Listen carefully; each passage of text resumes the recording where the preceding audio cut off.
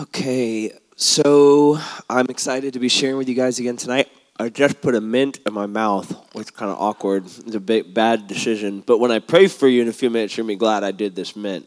Okay, I'm telling you, for real. All right, hold on. I got to chew it up. Okay, can you hear that? It's crunching. It's crunching. I don't have any other choice. I took the mint. It was a big mistake. The timing was way off. Does everybody have notes on spiritual warfare and achieving victory in that? See, we're into the supernatural and the natural here. You want to have the anointing, but you don't want to kill people with your bad breath. See, that's supernaturally natural. Okay, you want them to fall out, but not because of your stank. All right, I'm just telling you, because of the presence of the Holy Spirit. All right, so good. I'm gonna pray for the word tonight, and I just feel like this is appropriate because first we've been in a series on Daniel, obviously, and the book of Daniel gives us a lot of really key insights. There's just one particular passage I'm going to highlight from Daniel in this teaching, but it gives us a lot of insight into the spiritual realm and how spiritual warfare took place. It's one of the things Daniel's most famous for was this 21-day fast that shifted the wicked principality and allowed the will of God to prevail for the nation of Israel. And so we're going to talk a little bit about, within the theme of the book of Daniel, this idea of spiritual warfare. And then also, I feel like genuinely for myself, for some of us here at the House of Prayer, and it's probably true of some of you, there have been seasons where you go through a little bit of spiritual warfare, and I find that many in this generation are not fully equipped to actually be able to engage in spiritual warfare. They haven't been trained about how to actually oppose the enemy in a way that is God-centered and actually allows them to prevail. Most of the time, I think our experience of warfare is like, I know the enemy's punching me, but I'm not sure what to do, so I'm just like, just take it in the face.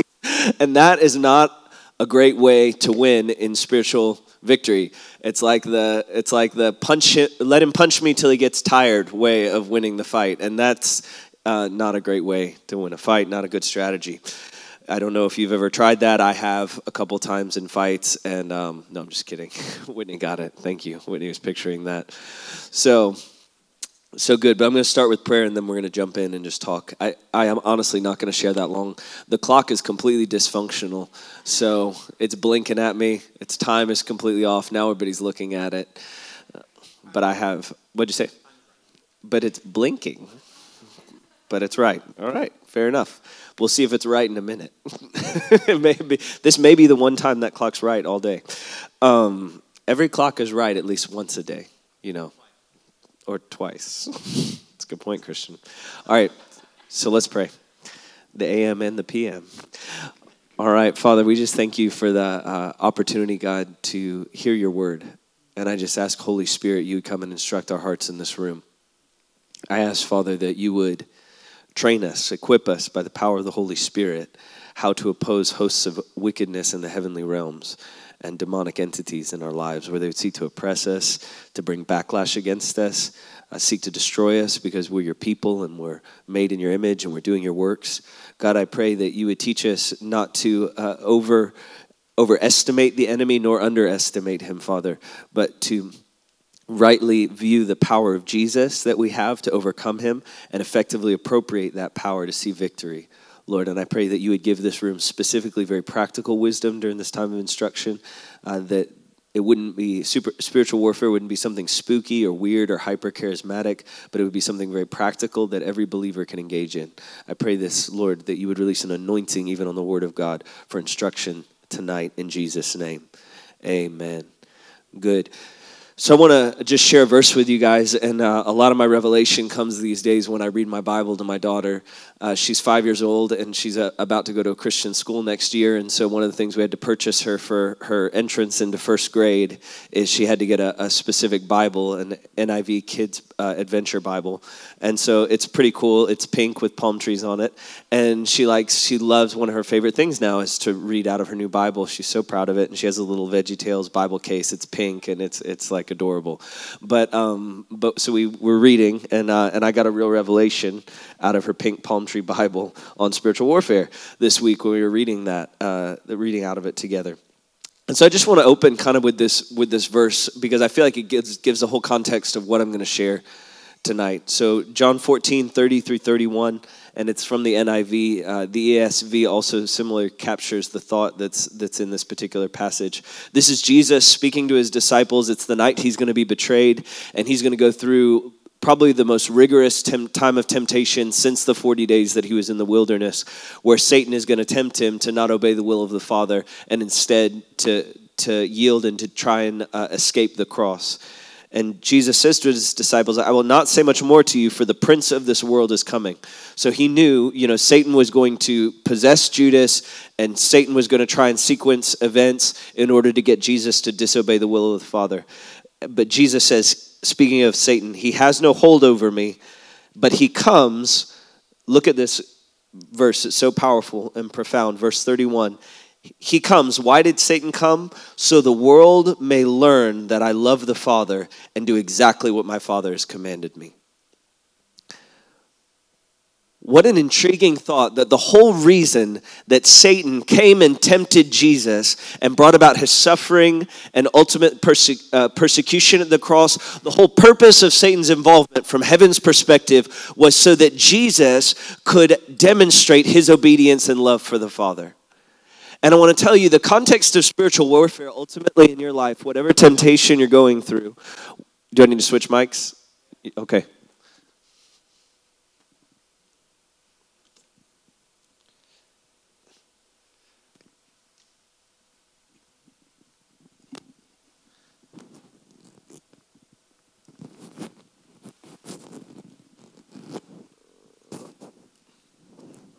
There we go. All right. So whatever the challenge, whatever the temptation is that you're going through, the ultimate purpose of it is that you would prevail over that temptation in a demonstration of love and obedience to God.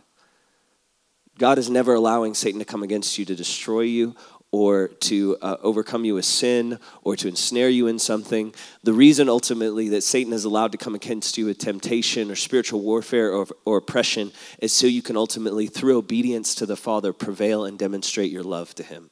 And some of the greatest tokens of love that we're going to be able to give God in the eternal age is going to be in that time when we felt so oppressed or so discouraged or so fearful, and yet we overcame that fear, overcame that discouragement, and hoped and trusted in God.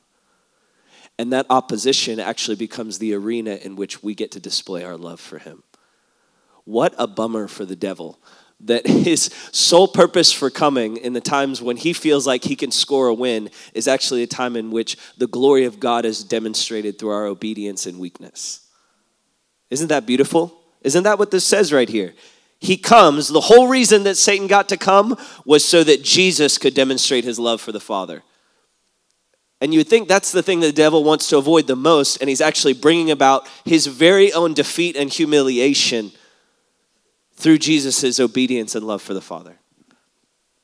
So no matter what, so I just wanted to open our conversation on spiritual warfare tonight with that simple thought that we cannot lose as long as we demonstrate love and obedience to the Father. We can't lose. It doesn't matter how the enemy is able to come against us. If we submit to God and resist the devil, he's going to flee from us. I also want to just share, because I was talking a little bit about how, we don't want spiritual warfare to be something that's spooky or weird or strange. It's something that every believer can engage with. And I just want to reference, Mark 16:17. It says, these signs will follow those who believe. In my name, they will cast out demons. Paul in Ephesians 6, he writes to his beloved church in Ephesus. This is a church where he baptized the elders himself and prayed for them to be filled with the Holy Spirit. And this church that he himself founded and grew and eventually became the largest church in the region, in which all the cities surrounding Ephesus actually heard the gospel. This church that he planted, he writes some of the most powerful thoughts in all of the New Testament to, and he tells them in Ephesians 6, he says, you are to wrestle against principalities and powers. And he doesn't just direct that to the elders or to the apostles or to the pastors. He directs it to the entire congregation, and he says, I want you to put on the armor of light, and I want you to do battle against the forces of darkness. And this is every believer's portion, okay? It's this reality that when you became a Christian, yes, you entered a family, yes, you entered a kingdom, but you also entered a war as long as you're living in this earth realm. And Jesus ultimately has won the victory for us. But just as we appropriate our salvation by faith, and just as we appropriate healing by faith, we also appropriate victory in spiritual warfare by faith in Jesus' finished work on the cross. All right, good. Let's jump into the notes here. So there's this idea, first and foremost, that there's a first, second, and third heavens. And the third heavens is the abode of God. The second heavens is where angels and demons wage war. The first heavens is the natural realm that surrounds all of us. And I remember one of the first times I had a real revelation of this. I was working in a summer camp, and I was like the charismatic camp counselor there. Everybody else was evangelical. And so they were kind of like, everybody was like, that's the guy that speaks in tongues. And so they all kind of thought I was a little bit odd. And I'm at this camp. But see, whenever they had a problem with like spiritual warfare or something they didn't understand, they'd go get the guy that speaks in tongues, And so there was this cabin, and I'm not exaggerating, there was demonic activity that was in the physical space of this cabin. And so the counselors, who were grown men in their early 20s, would get stricken with fear and panic in the middle of the night. And the kids would toss and turn in their beds, and they would actually swear in their sleep. And there were just these unusual demonic manifestations that were taking place. There were very few kids that were making decisions for Christ in the cabin. And the head counselor, who was a friend of mine, he said there was just a noticeable oppression whenever they tried to pray in that space, whenever they tried to lead their Bible studies.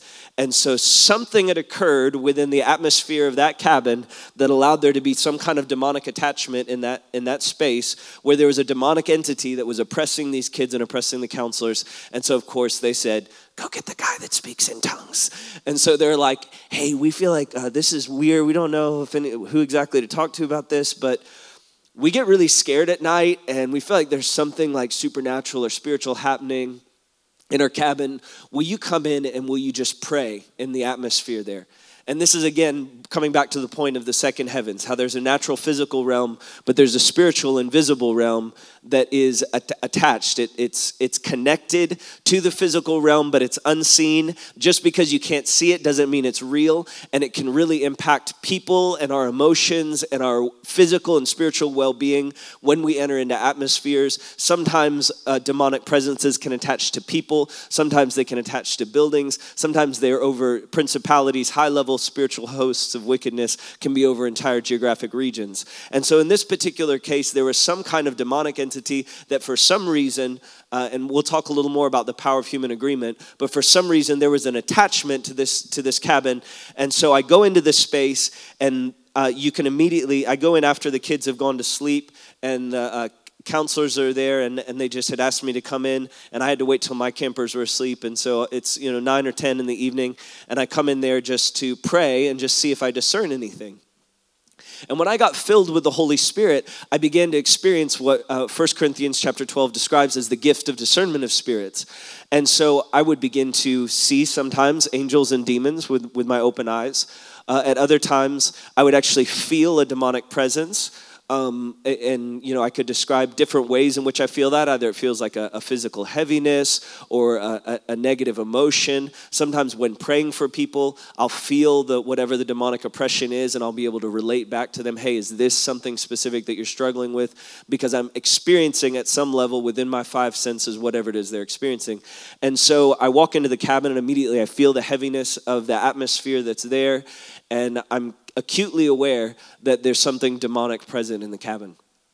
And so I begin to just kind of walk and pray in the Spirit over one side of the cabin. And the cabin was divided, so it's like this side there's a bunch of bunk beds and there's a bunk room, and then on this side there's a bunch of bunk beds with a door, open door in between and a wall. And what was so amazing was I would pray on one side of the cabin, all the oppression and atmosphere would shift and change, and it would begin to feel light and begin to feel, like the atmosphere of worship as I was worshiping, just inviting the presence of God in. And then I would walk, literally, it's a cabin that's partitioned by a wall, but I would walk into the other physical space, and the oppression would still be lingering on the other side. and I would pray in that space and pray and ask the Lord to fill that space, and that space would begin to lighten, and then I would walk over and I would feel that the other atmosphere had grown a little heavier as I had stopped interceding. And so I just kept interceding and praying until both atmospheres of both rooms that were in this cabin felt completely free and clear, and then I just kind of anointed the space. And then the next day, I realized that because God delegates authority over geographic regions and spaces, and so it's like if it's my home, I have a unique authority over the physical room that is my home. Those counselors had a unique authority over the physical space that was their cabin. And so we just prayed together and just said out loud, we renounced any demonic oppression. We submitted the cabin to Jesus. And then we had, after I prayed with the counselors the next day, we had all the kids worship inside the cabin. And something in the atmosphere completely broke. And the panic, the issues of panic with the camp counselors stopped. The issues of night terrors and cussing in their sleep with the kids stopped. And that week, they had half their cabin make decisions to serve the Lord, where there had been no decisions made for Jesus. And none of the kids knew what we had done, but those acts of spiritual warfare had actually shifted the atmosphere so that previously where kids were blind to the glory of the gospel, now they had a capacity to see.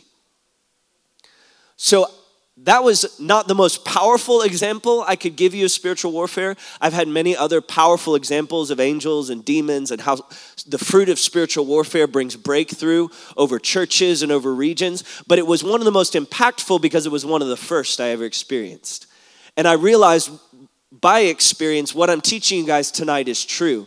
That if you learn to engage with the weapons of your warfare, rather than remain silent in the face of opposition or shrink back because you're uncertain, but rather if you engage with the weapons of prayer and worship and praying in the Spirit and using the wisdom of Scripture and declaring the Word of God, and if you use these powerful weapons, you can actually bring about changes in atmosphere through spiritual warfare that will break people free from the bondage of unbelief. It will break people free from the bondage of fear. It will break people free from the bondage of confusion and depression and all manner of things which the enemy wants to enforce against the believers.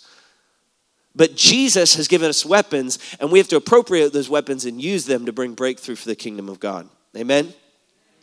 And so there's a real second heavens. We need to operate in a gift of discernment, and we need to utilize the gifts of the Spirit and the weapons of our warfare to actually bring breakthrough in that realm so that the kingdom of God can go forth. So spiritual conflict, as I mentioned, is a prevalent theme in the book of Daniel. And I just want to note, because this is the summary of a lot of what I'm going to say today, right here in this passage. Daniel chapter 10, the angel appears to Daniel. He says, "Do not fear, Daniel. From the first day you set your heart to understand and humble yourself before God. Your words were heard, and I've come because of your words. And the prince of the kingdom of Persia withstood me 21 days. Behold, Michael, one of the chief princes, came to help me, for I had been left alone there with the king of Persia." I'm not going to unpack the entirety of this story. I just want you to see two vital things that the angel tells us. First, was it the will of God for that angel to go to Daniel? Absolutely. Right? Because from the moment that Daniel begins to pray, the angel is dispatched from the throne of God with an assignment, with a message. But the will of God, the clear will of God was hindered because of demonic opposition. Okay? And just because something is expressly God's will does not mean that the devil does not have power at some level to oppose it. And so what we have to do is through our agreement with God, we can overcome that demonic opposition. And what was it that caused the angel to actually come in the first place? It was Daniel's words. And our words as believers have power because we are created in the image of a God who formed everything through words. Jesus was in fact the Word made flesh. And if you go and study how Jesus conducted spiritual warfare, take a look at Luke chapter 4, Matthew chapter 4, where Jesus is tempted. How did he respond to the devil? With words, and specifically the Word of God.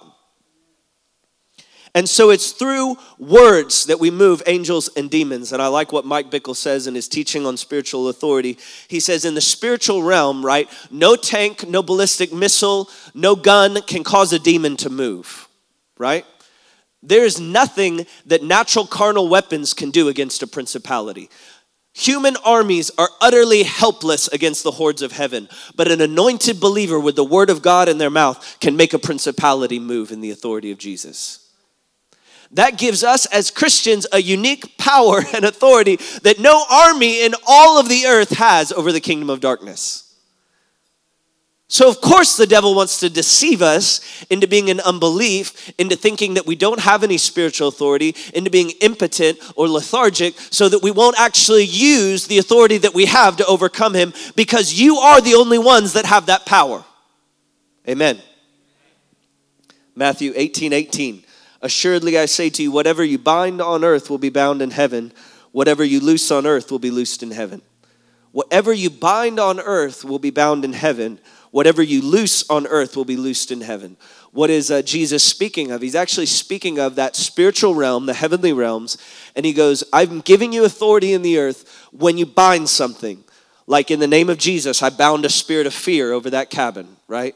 When you bind it in the natural realm, I spoke natural words into a natural space, but in the heavenly realms, those spirits were bound. And I loosed the power of the Holy Spirit, and I loosed the angels of God, and I loosed the will of God to bring salvation, and what I loosed came to pass in the natural. I loosed it in heaven, and it came to pass in the natural. I bound it in the natural, and it was bound in heaven. And that's exactly what Jesus is talking about. And he emphasizes it twice. He says, again, I say to you, if two of you agree on earth concerning anything you ask, it will be done for you by my Father in heaven.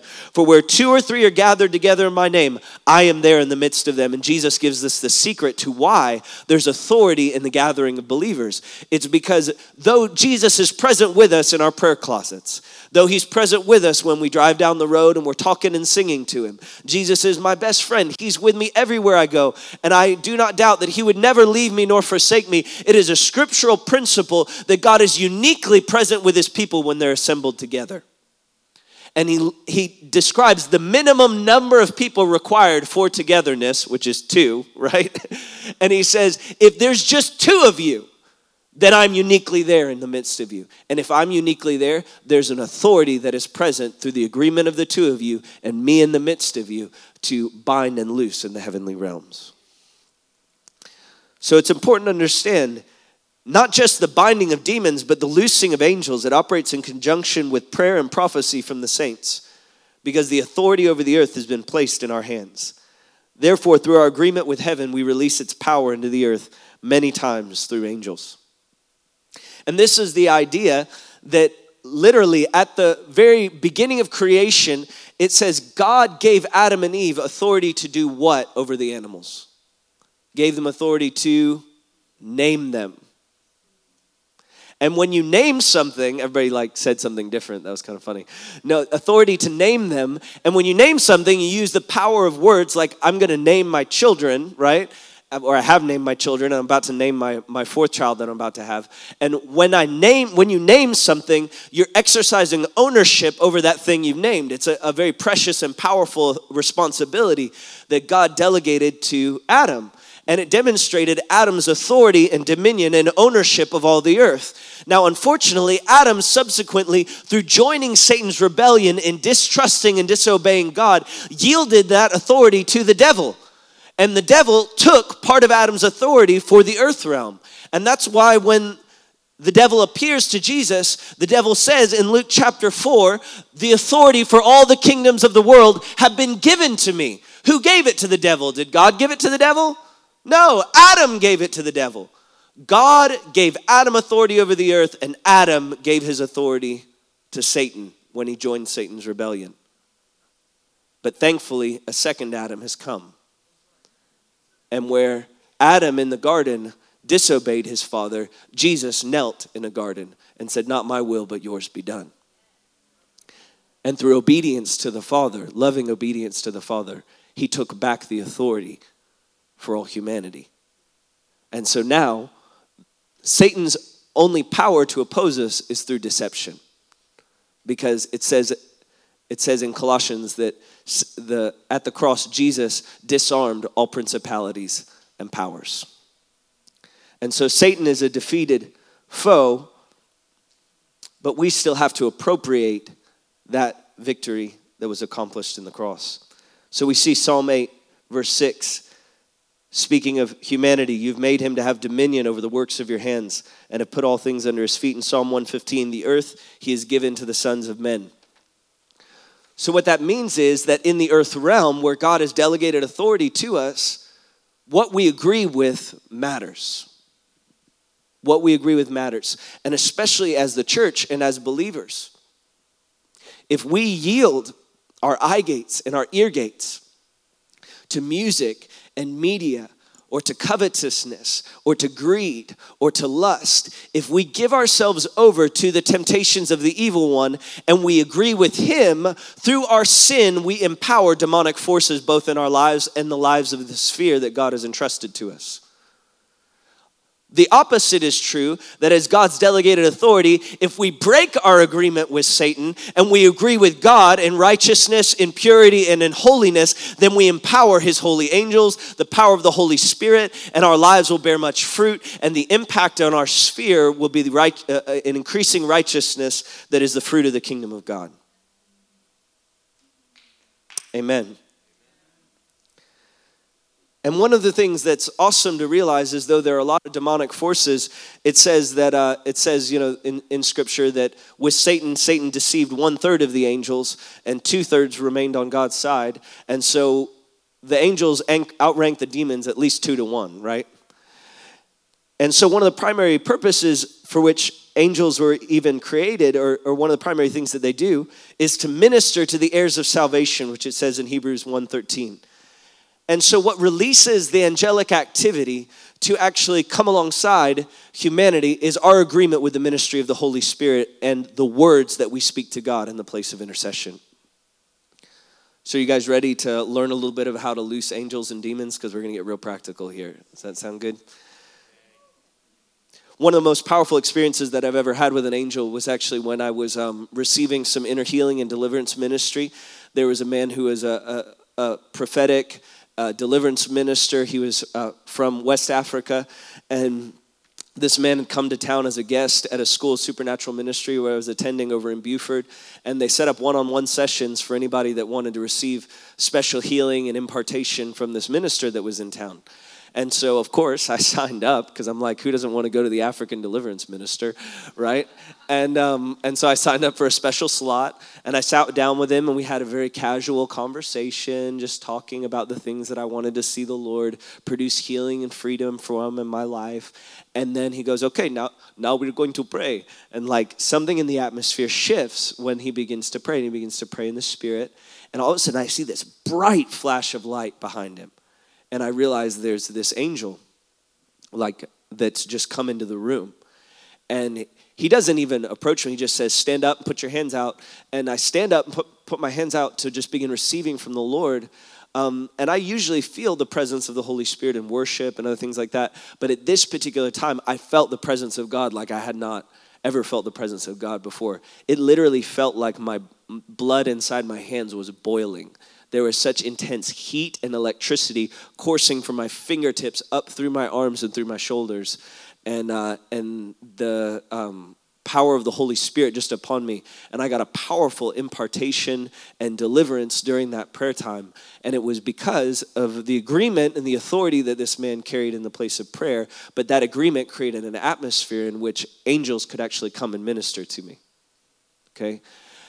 Similarly, I was at a ministry trip in Brazil, in Rio de Janeiro, and there's a minister, this healing minister named Randy Clark, and Randy is known for his many massive healing crusades that he's done in Brazil and many places throughout the world with a ministry called Global Awakening. And on this particular night, he was doing a time. We'd already seen so many miracles. People who had metal rods in their backs completely healed. I had prayed for a woman in particular who she'd had to wear a diaper because she had bladder problems. And Hannah and I got to pray for her. My wife and I prayed for this woman. And there were healing lines where there were just a ton of people that were praying for folks, but this was just one that I saw in particular that night. And she gets completely healed, and she no longer has to wear the diaper anymore, and her bladder's completely, she's able to hold her bladder for the first time in years, and that miracle completely transformed. Can you imagine how that transformed that woman's life? And we had just seen miracle after miracle, people's eyes opening, people's ears opening, people beginning to have increased capacity to walk, and just all kinds of tumors shrinking in people's bodies. I mean, just amazing miracles. And on this particular night, he's praying for impartation. And when the time comes to actually begin to pray, it was like I can't describe it to you any other way but to say it felt like I could physically see the roof of the building, but it felt like almost like the ceiling had opened and these could just discern this angelic presence beginning to pour in through the top of the room. And all of a sudden the room is filled with not just the presence of the Holy Spirit, but the discernible presence of angelic beings. And just healings and miracles, and people begin to manifest the power of the Holy Spirit and begin to get slain in the Spirit and begin to shake under the power of God. And it was something discernibly different than even the other nights when there were special miracles and different things that were happening because of the manifest presence of the angelic. And so I share these experiences because I want to give you vision that it's not just something that's described biblically. It's something I've experienced in my life, and it's something to provoke you to say, man, God, I want to see moments where the atmosphere shifts in a room and angelic presence floods. Because we're all too familiar with the presence of the demonic, right, in our culture. I mean, you can go to the mall and you feel the presence of the demonic. You go to the concert and you feel the presence of the demonic. You go to, just all kinds of different places where there is so much demonic presence in our culture. But beloved, through our agreement and our intercession and our worship, we can learn to break open the heavens and invite the presence of the angelic. And he who is in you is greater than he who is in the world. And literally, I've had God say to me before, because our agreement creates an atmosphere of heaven around us, he said, I'm not just sending you so that you can go, I'm sending you so you can create an atmosphere where my angels can go. And that's what we do as a worshiping and praying people. Like when we go on a missions assignment, I know God's not just sending me, he's sending me into a place to bring my agreement to bear in the place of prayer so that he can send the agreement, so he can send the angels that come when I bring agreement into a city or into a nation or to a church. Does that make sense? Yes. Sometimes it's as important that my angels go as that I go. I have not my personal angels, but the angels that are assigned to people in ministries. And so when we agree, that creates an atmosphere and God's angelic presence can come in that place. So I said, how do we actually do that? How do we actually create and cultivate that? Victory in spiritual warfare, weapons of our warfare. So here's just 5 simple ways, and then I'm going to land and invite people to come forward. If you want revelation, gift of discernment of spirits, equipping to be able to enter into spiritual warfare, I just want to lay hands on people and ask for an impartation. Ask for that very same thing that God gave me early on when I got filled with the Holy Spirit, the capacity to discern, which is the first step to waging effective warfare. Because if you can't discern the enemy, if you can't distinguish him, then it's very hard to combat him. And I feel like God wants to release a gift of discernment and faith to people so that you can actually enter into effective warfare. So here are different ways in which we agree with God so that we can accomplish victory in spiritual warfare. First, worship. Worship is so powerful because worship is agreement with who God is. And when we agree, God, you're worthy. God, you're beautiful. God, you're holy. God, you're good. That runs contrary to every one of the enemy's accusations in the earth realm. Because the enemy wants to accuse and say, no, God's a liar. God's unfaithful. God's boring. And God's unkind. God doesn't care about you. God is distant. God is inaccessible. God's not there for you. And the enemy's constantly bringing those accusations into our culture. God's not real. God's dead. Whatever the accusation may be. But our worship is contrary to all those lies and accusations. When we shut our eyes and we say, Jesus, you're beautiful. There is no more powerful weapon to tear down the demonic lies. There is no more powerful weapon than someone caught up in the realm of God's beauty, perceiving the throne of majesty and glory with tears in their eyes, perceiving something more real than what you can see with your natural eyes. Because what you see with your natural eyes, it's going to pass away. But what you see with the eyes of your heart, that's going to remain forever in eternity. And we're going to gaze on that throne forever in eternity. And so when you glimpse it, when you're captivated by it, it produces something in the human heart that cannot be argued or accused against. I've had so many people say to me, I wish I could have what you have because it's obvious that it's real, but I just don't have it or I just can't believe it. And I look at them and I say, believe me, if I can have it with God, you can, because I was the worst of the worst, right? But that provocation to the hard-hearted, that provocation to the one who says, I don't believe in God, or I could never believe in God, but the fact that they would see something in your life and they would say, man, I want to believe in God. I wish I could believe in God. That's the most powerful warfare, and it comes through our worship. Intercession, it's agreement. So if worship is agreement with who God is, intercession is agreement with what God has promised to do. And it's simply taking the word of God, holding it before him and saying, God, you have said, fill in the blank. One of my favorite passages to intercede with, 2 Chronicles 7:14. If my people who are called by my name will humble themselves, pray and seek my face, turn from their wicked ways, I will hear from heaven, I'll forgive your sin, and I'll come and I'll heal your land. And holding that promise up before the throne of God and saying, God, you promised you would release healing to those who humble themselves and repent. God, you promised. Psalm 103. Bless the Lord, O my soul, all that is within me. Forget not his benefits. He who heals all your diseases. God, you said you were a God who would heal all my diseases. And we hold these promises of God up in the place of intercession, and we remind him of who he has said that he would be. And we ask him to come and manifest it in the earth. Thirdly, repentance, which I just gave a great example of a repentance passage. Repentance is coming to agreement with God's heart, loving what God loves and hating what God hates. God hates pornography. God hates sexual abuse. God hates covetousness and jealousy and anger. God hates these things. He hates the destruction it brings to our lives and our relationships and our sphere. And so when we break our agreement with what God hates and we say, God, we want to hate it too, rather than taking fleshly pleasure in it. That agreement, it's what's described in the book of James, chapter 4, where James says, submit to God, resist the devil, and he'll flee from you. Cleanse your hands, you sinners. Purify your hearts, you double-minded. Repent, weep, mourn, and lament. Draw near to God, and he will come close to you. Healing prayer, it's coming into agreement with God's heart for physical healing. And then serving, it's coming into agreement with the servant heart of Jesus. And I'll just highlight this one because we're preaching a series on humility. Some of the most powerful warfare that you can do is to resist the pride in your own heart and get down and serve your brother and your sister, perhaps physically washing their feet or perhaps metaphorically doing some other act of self-humiliation in order to prefer and exalt another. Like, sure, honey, I'll change the diaper this time. Or I'll take out the trash. Or I'll do the dishes. And what that does in our hearts is it brings us out of agreement with the spirit of this world, and it brings us into agreement with the value system of the kingdom of heaven, where the meek are the ones that inherit the whole earth. And the poor in spirit are the ones who receive the kingdom of God. So very practically, how do we actually do this? I gave some broad strokes right there. When I'm engaging in spiritual warfare, if I sense opposition in some place in my life, one of the first things I begin to do, so I'll just give you a quick 1, 2, 3. It's not in the notes, but I encourage you guys to write this down, and then we'll do our ministry time.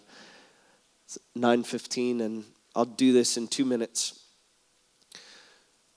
So a quick 1, 2, 3. When I'm sensing spiritual opposition in my life, I'm sensing that there's something that God wants to do, but I'm not sure how to get there. Or I wake up and perhaps there's just something that doesn't feel right. I feel oppressed, or I'm wrestling with fear or anxiety or worry or uncertainty. One of the first things that I'll do is I begin to pray in the Spirit. So if you don't have your prayer language, I encourage you, that's something to begin to ask God for. Ask God to fill you with the Spirit and to give you the gift of tongues and interpretation of tongues and really all the gifts of the Spirit. But there's a reason why when God filled his people with the Holy Spirit on the day of Pentecost, one of the first gifts that he manifested was the gift of tongues. Was because that gift is for personal edification, and it strengthens you in the place of spiritual warfare when you're battling oppression. So praying in tongues. begin to lift your voice in worship before God. The very first one we mentioned, agreeing first with who God is. And then from that place, take a promise from Scripture related to whatever it is you're facing. If you're facing fear, take a promise that says, in the Psalms, it says, in Psalm 27, it says, if God is for me, what man can be against me? Who can be against me? I shall not fear. Though an army rise against me, in this my heart can be confident that God is for me. Romans 8. We overwhelmingly conquer through him who loves us. 1 John chapter 4, where it says the perfect love of God drives out all fear. These places in Scripture. And so you're battling fear, grab some of those passages and just begin to declare them as truth back to God. And we keep God as the center of our warfare because we don't see even one time in all of Scripture where anyone prays to the devil. There are appropriate times in which you need to rebuke an oppression off of yourself, off of someone, off an atmosphere. But even in the midst of our opposing the enemy, we keep our focus on God. And even in our intercession, we address the truth of God's promises back to him and remind him. And then we prevail in that place, meaning we just continue in that place of praying in the Spirit, worshiping God, and reminding him of his promises. And we do those things using our words. I know that sounds so simple, but so many people try and rebuke the devil inside their head. And I'm telling you, it's so much more effective. God says life and death is in the power of the tongue, which means we actually have to speak words with our mouth if we want to bring forth life. So we open our mouth and we speak words to God. We pray in the Spirit. We worship him and we speak his promises back to him. And we continue to do that until something breaks or God gives a revelation and an insight. And it's in that place of worship and reminding God of his promises that oftentimes God will bring conviction. And he'll say, hey, you need to break your agreement with such and such. And that's a place in which is actually allowing this oppression to come to you. I had a friend recently repent to me because some opposition from the enemy came against this person's family. And they realized the Lord convicted them and they repented. And they said a few days ago they'd watched a horror movie. And in the horror movie there was a real spirit of fear that came on them through this horror movie that they watched. And they said, I realized that I opened a door there and there was some spiritual attack that was happening in their family. And so they, in the midst of us praying, they just said, I have to repent of this. I confess it and I'm not going to do that anymore. And they closed that door and then we prayed and the whole situation that they were facing turned around. And so that's a real thing, but we don't start there. We just trust God. We ask God, we open our hearts to him and say, God, show me where I need to disagree with the enemy, where I've opened a door for his oppression in my life. And as we do that, we close that door and then we agree with God. He brings breakthrough. Good, so some pretty simple steps. But if you've never made a practice of doing this in your life, I challenge you. Maybe there's a person that you've been trying to witness to, but it seems like no matter how much you speak to them, they just don't have an ability to see or understand what you're saying. I challenge you, do spiritual warfare. Begin to pray in the Spirit. Begin to sing over their situation. Begin to declare the promise of God. And begin to ask God to show you what are the kinds of things that need to have agreement broken with over their life. Where does agreement need to be made with God over who they are and who their identity is in Christ. And begin to make those proclamations over their life in the place of intercession. And see, I just challenge you, don't just let these be good teachings that you've heard tonight. Begin to take this in the next week or 2 weeks and put some of these principles of warfare into practice so you see the enemy's schemes driven back. And for the ones who say, yes, I'm willing to do that, I believe God has an impartation of discernment and angelic protection that he wants to give to you tonight. So let's stand together. The worship team can come on up.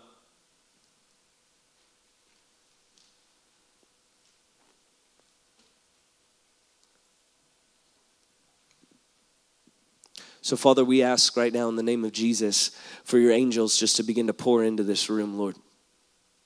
I pray, Father, for the anointing of the Holy Spirit. I thank you for the experiences that you've given me in the past that I was able to share from tonight, Lord. And I pray right now, God, that supernatural wisdom and revelation will begin to flow into the hearts of every one of these students. I pray understanding of how the spiritual realm works. Understanding of how the kingdom of heaven works.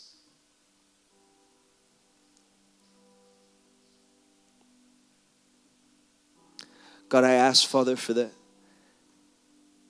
very ceiling of this room to open up and for the angels of God to begin to pour in. Lord, we agree right now with who you are. You are good. You're always good. You've always been good. Lord, and in any place where the enemy comes against this house, comes against any of these students, God, we raise up the standard of the name of Jesus tonight. We lift up the blood of the Lord Jesus Christ as our defense. We say, if God is for us, who can be against us? And though an army of demonic forces might be arrayed against us, we shall not be afraid.